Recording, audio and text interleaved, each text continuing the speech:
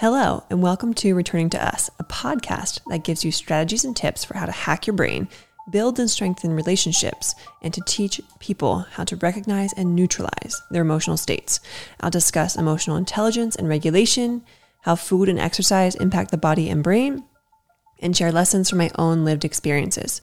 I'm Lauren Spiegelmeier, the founder of the Behavior Hub, which is an organization that works to reduce the stressors of raising and educating children through a brain and biology-based lens. In these episodes, I'll share stories and strategies from my own life, work, and research, answer listener questions, and wrap it up with a try-it-at-home tip. Decades worth of information in just minutes. You ready?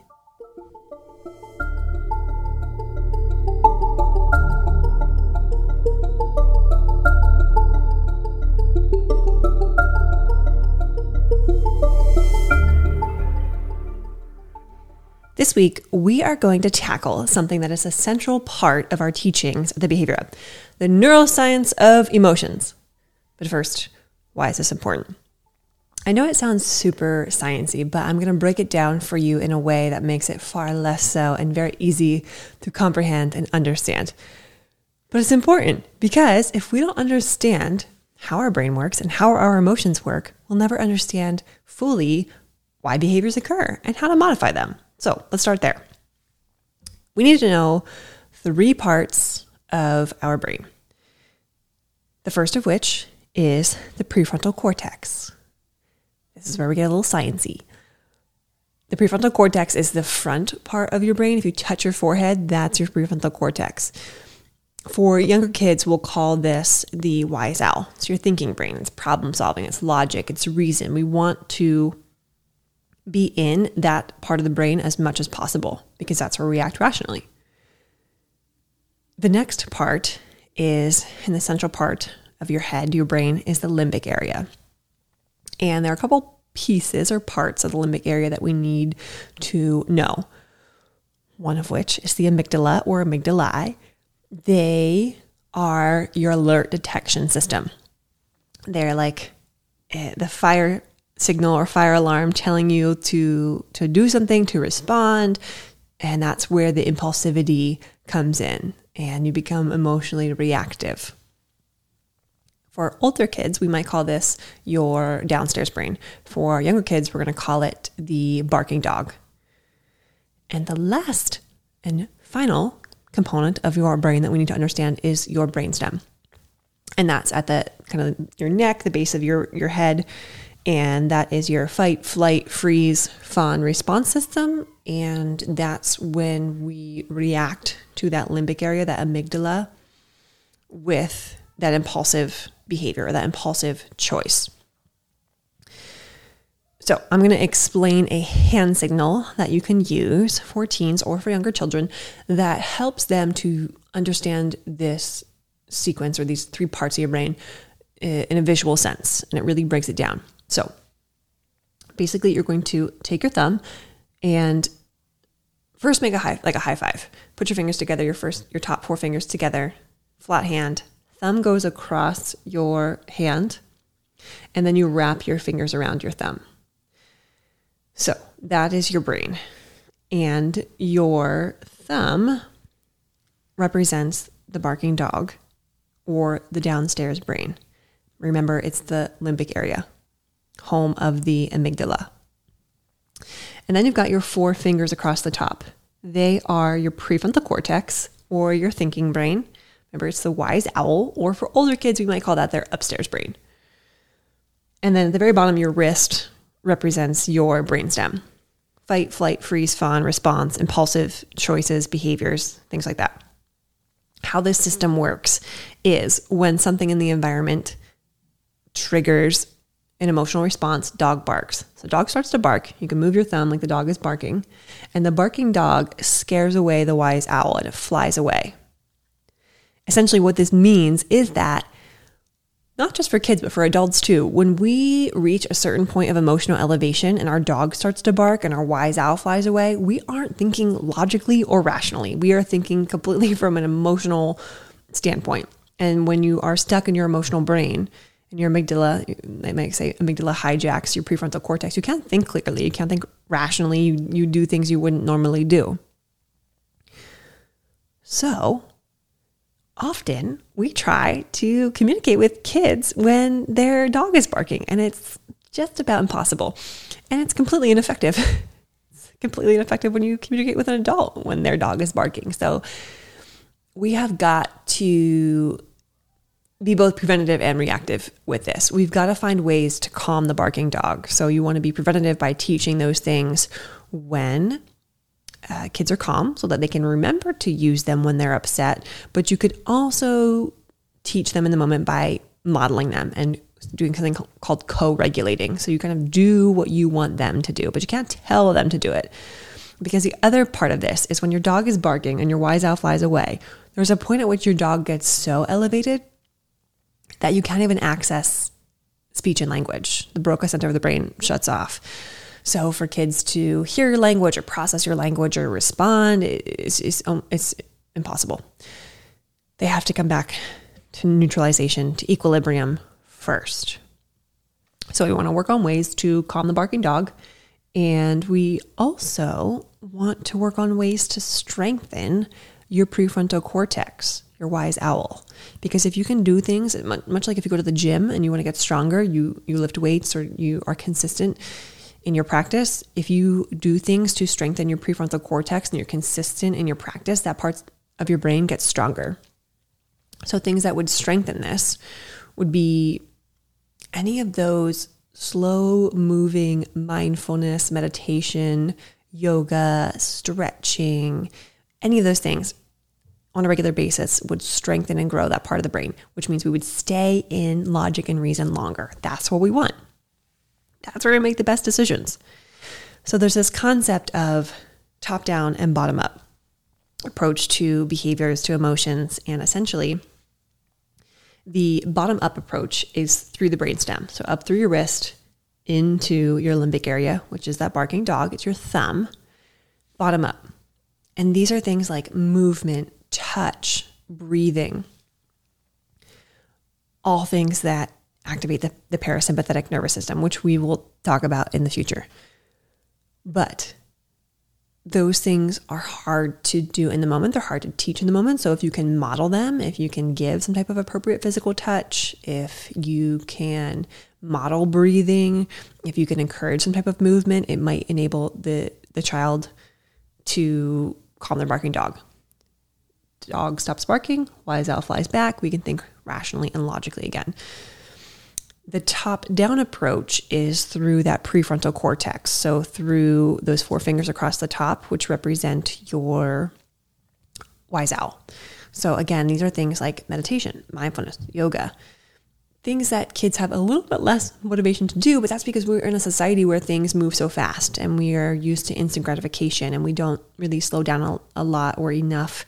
And our body is actually really craving those things right now. So kids could benefit even more from that prefrontal cortex work, from that top-down approach. And there are some really fun ways to embed mindfulness and meditation and find ways to get kids to be more motivated to do those things. I mean, for example, one of my favorites for a mindfulness activity for kids, 2 favorites actually. One is the blindfold taste test. So what you'll do is you get either a new food or a familiar food. You can do it with one kid, you can do it with the whole family, but you blindfold them and put a plate in front of them and you put the food on the plate. And they have to touch the food, and they might have to smell the food, then they might lick the food, then they'll nibble it, then they'll bite it, then they'll eat it. And they go through all these steps to try and figure out what the food is, or just determine if they even like the food. But they have to be completely immersed with their senses and be super mindful as they're going through the experience. The other option is I really love to choose an everyday object. Like for me, typically I'll do a plant. And I choose an everyday object in my house and I recreate it. And I can recreate it through drawing, through painting, through collaging, through, with kids, you could do like blocks or Lego building.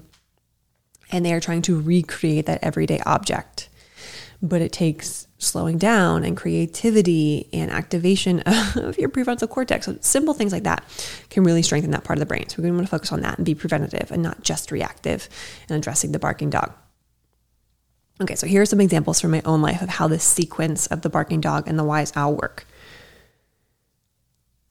things that set my dog off into a wild barking tandem would be like if my inbox is too full, or if I'm working through my inbox and just more and more emails come through. Or let's just say I have some projects to do and people keep dumping more projects on and my workload feels like I'm not getting anywhere. Like I'm just adding more things to my plate and not taking anything off. That can activate my dog to bark. And that's because I feel like I can't have control. I can't get anywhere and there's just no way out. So my dog starts to bark. And then what happens is my wise owl flies away, and not just in work, but in the other areas of my life, I'm not acting logically or rationally because my dog is so activated. So I need to be aware of that. I need to recognize that. I need to understand that. And then I can do things and put things in place to calm my barking dog so that I can act more rationally and logically. Here's another example. Let's just say I'm experiencing a loss of control, like things in the world, things in my home, things in my life, things in my work, like just in any area where it feels like things are spiraling out of control. As soon as that happens, that activates my dog, my barking dog. So then again, I'm in other areas of my life acting irrationally or just not fully logically present, which isn't good as an adult who is working in the world or trying to show up professionally. So recognize that, feel that in my body, see it, and then do something to get back to neutral. So for me, what are some examples? What does calming my barking dog look like? If I need to do it in the moment and I can't walk away, I might just ground my feet into the ground. So I'm like root them into the ground. So what I do is I squeeze my feet really hard into the ground, close my eyes. I visualize roots of a tree going down into the ground and so kind of securing me on the ground. I might grab a drink of water. I might open a window, step out into the porch, go outside and just get some fresh air. I might also grab a snack that I know is going to activate my senses. So it could be something sweet, or it could be something spicy, or it could be something crunchy, but something that I know will activate other senses. If I have the option to and can, I might turn on a song and do a dance. I might do a breathing activity or a little bit of breath work. I might turn on a short insight timer. It's an app, meditation for 1 to 3 minutes. I might, if I'm with other people or someone, ask them for a hug or encourage them to show some type of physical affection. All of those things, calm the barking dog, wise owl can come back, think more logically, think more rationally, can show up as my best self. So what does this look like for kids? Because it looks a little bit different for children than it does for adults. And this is where we at the Behavior Hub, we teach a very loose framework, a sequence for self-regulation. And it's all based on this hand signal and based in this neuroscience of emotions. 4 steps. Teach them how to categorize their strong emotions. It could be using that barking dog, wise owl hand signal, or we sometimes use a color-coded chart. Once they understand that and they can start to recognize when they're getting elevated, when their dog is starting to bark but isn't fully barking yet, then we'll move on to step 2, which is teaching them those calming and coping strategies. And we teach them both the ones that calm the barking dog, the bottom up, and the top down, the ones that work on the prefrontal cortex or the wise owl's meditation, mindfulness activities. So they have this toolbox of tools to use to call on when they are stuck in the moment. Step 3, we might integrate a calm down area or like a Zen zone or a space somewhere in the house or the school or the room where they can go to just chill out. Not a timeout, not a punishment, not a consequence, just a place that they can go to physically remove themselves from the energy of the situation. And when they feel good and when they feel right and they check in with themselves and make sure their dog is no longer barking, then they come back to the situation, scenario, or group. Step 4, and I will go through all of these steps in a future episode in much, much more detail. Step 4 is problem solving. So once the dog is calmed down and the wise owl is back and they are in their logic and reason brain, then we might talk through what just happened, how it made them feel, how it made me feel, what the problem was with that, and what collectively can we do the next time to help that either to not happen or to respond better. That's the big one. That's where most people, they leave that out. And that's the educational piece that teaches people what to do differently next time. So it's fine to be able to, and it's good to be able to calm the barking dog, access your wise owl. But if you don't think about and reflect on what to do differently next time, you're just going to do the same thing. And at least you'll be able to calm yourself faster. But if you haven't brainstormed solutions, you're probably going to go through the same cycle, or they're probably going to go through the same cycle, which we want to prevent. So that is really important. Okay, that was a lot of information in a very little amount of time. So just to recap here, your 4 fingers across the top, that is your upstairs brain, your wise owl, your prefrontal cortex, thinking, logic, reason. Your thumb is your barking dog, downstairs brain, that is your limbic area, home to the amygdala, the alert detection system. It's your emotional control center. And when that's activated, that's where you get those impulsive, irrational choices and behaviors. And then you've got your wrist, which is your brainstem, and that's your fight, flight, freeze response system. When something in the environment activates the barking dog or activates your emotional control center, dog barks, scares away wise owl, means that we can't act fully, rationally, or with logic until we calm the barking dog, until we calm our emotional control center. I'm sure if you have kids or work with kids, that makes perfect sense in your mind as you try and communicate with them to stop or redirect them to do something different or offer a consequence or punishment. None of those things are going to work because they need to get to neutral first. And lots of awesome ways to get to neutral. And we talked about those with the top down and the bottom up. A lot of information, a lot of sciencey information, but really awesome information because we have access to all of these things and we can understand behaviors and emotions from a much deeper level. And when we can do that, we can change behavior. All right. So we're going to wrap up with today's listener question, which comes from Ocean City, Maryland. And this person asked, what do I do for tough children whose parents don't want to be involved in their educational program? I love this question. I have probably gotten it 20 times in the last 6 weeks. So when I'm asked that question, my mind immediately goes to get curious about why the parent might not want to be involved, because there's some kind of barrier there for them to be involved. Is it their past experience with education? Is it a belief system they have? Is it because they're overwhelmed? Just try to get curious and brainstorm and talk to them if you have a relationship built with them and rapport already built with them. And think about too, what's going to motivate them to be involved? Like, is your approach something that is appealing to them, or is the way that you're approaching really turning them off? And can you think of an approach, or can you think of changing the way you approach it to make it more appealing and to make it more motivating for them? If people have motivation to do something or be involved, they're interested in being involved. So maybe there's something that we need to change on our end and not necessarily something that we need to expect them to change on their end. I know that's not the answer that everyone wants to hear, but it is the reality of how human behavior works, and we get people to change. Find motivation. The other part of this is locus of control. Sometimes we don't have control of these situations. Sometimes we don't have control of how parents show up and how they act. We can start to shape and change that by building a relationship with them and asking these questions and figuring out what motivates them and what drives them or what gets in the way. But we need to also focus on what is within our locus of control. And changing other people's behaviors isn't always an option for us. So focus on what you can control in that situation, which is your interactions with the child and your response to the child. And really just put more energy there if you're hitting kind of a dead end with the parents. But don't give up hope. All people need is one person to show that they care, and they can be easily turned around.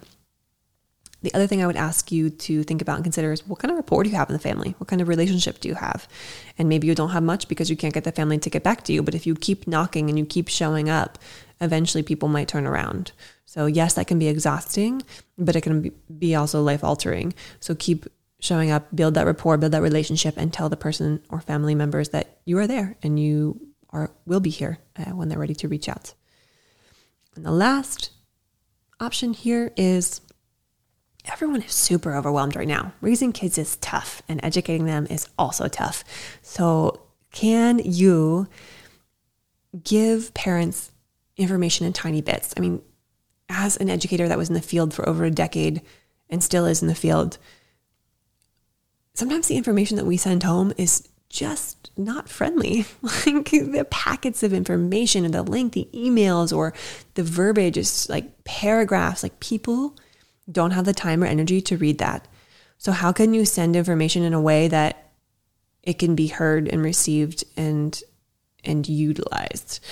So I take things that I want parents to understand or use or do, and I break it down into micro steps, tiny, tiny, tiny steps. And I share one of those tiny bits of information with the parents and ask them to do that tiny bit of information. Because if I can really break it down for them and they can do one tiny thing and they feel success with that one tiny thing, they're going to be more willing to try more tiny things in the future, which build up to longer term habits, which is what we want.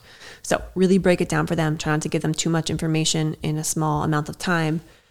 And just keep in mind that it's likely that their dog is barking quite frequently. So they don't have a lot of capacity to take on information or act logically or rationally. So try and find ways to reach them that doesn't further activate their barking dog. All right, to wrap up the show, I am going to share with you a try it at home tip, which is called the lemon squeezes. This is a fun one. It's a muscle relaxation technique, meaning muscle relaxation techniques are things where you kind of do a body scan. And this is tougher for kids, so you might just give them one to try. But with adults, we can do a body scan. So start at your head or start at your feet and just kind of maybe close your eyes or don't close your eyes and kind of visually scan your body or like mentally scan your body and see where you're holding tension. Like without even doing a scan, I can tell right now my tension is being held in my back and my shoulders. So if I know that, then I want to choose a muscle relaxation technique that releases tension in that part of my body. Lemon squeezes actually works on your wrists, hands, forearms. So maybe you hold tension there, or maybe it just would feel good to release some tension there. But with muscle relaxation techniques, you are tensing up a part of your body. You're holding it super, super tight for about 10 seconds, and then you're releasing it. And you do that a couple of times until you feel more neutralized, more calm, more balanced, or just that tension release in that part of the body. And it's just based on kind of how you feel and for kids, how much attention they have to be able to do this. And if lemon squeezes doesn't motivate them, let them name it or come up with a more fun name or a name that they can connect to better. But with lemon squeezes, you're going to take your two hands and you're going to make a fist and you're going to squeeze as hard as you can. 10 seconds, hold it, and then slowly release your fingers. And you should feel this calming sensation, and it's releasing all these awesome things into your body that helps you to calm down. So I would encourage you to practice this, make it a daily habit, and you can pair it up with maybe like teeth brushing in the morning or when you eat breakfast, or if you make a transition home every day, do it before you walk into your house. But the more you practice it, the more likely you're going to be able to call on it in the moment when you actually need it. So pair it with a habit. And that is it for today's episode of Returning to Us podcast. Remember today's try it at home tip, the lemon squeezes. And if you'd like me to answer any of your questions on a future episode, email me at podcast@thebehaviorhub.com. Until next episode, I am Lauren Spiegelmeier, and thanks for listening.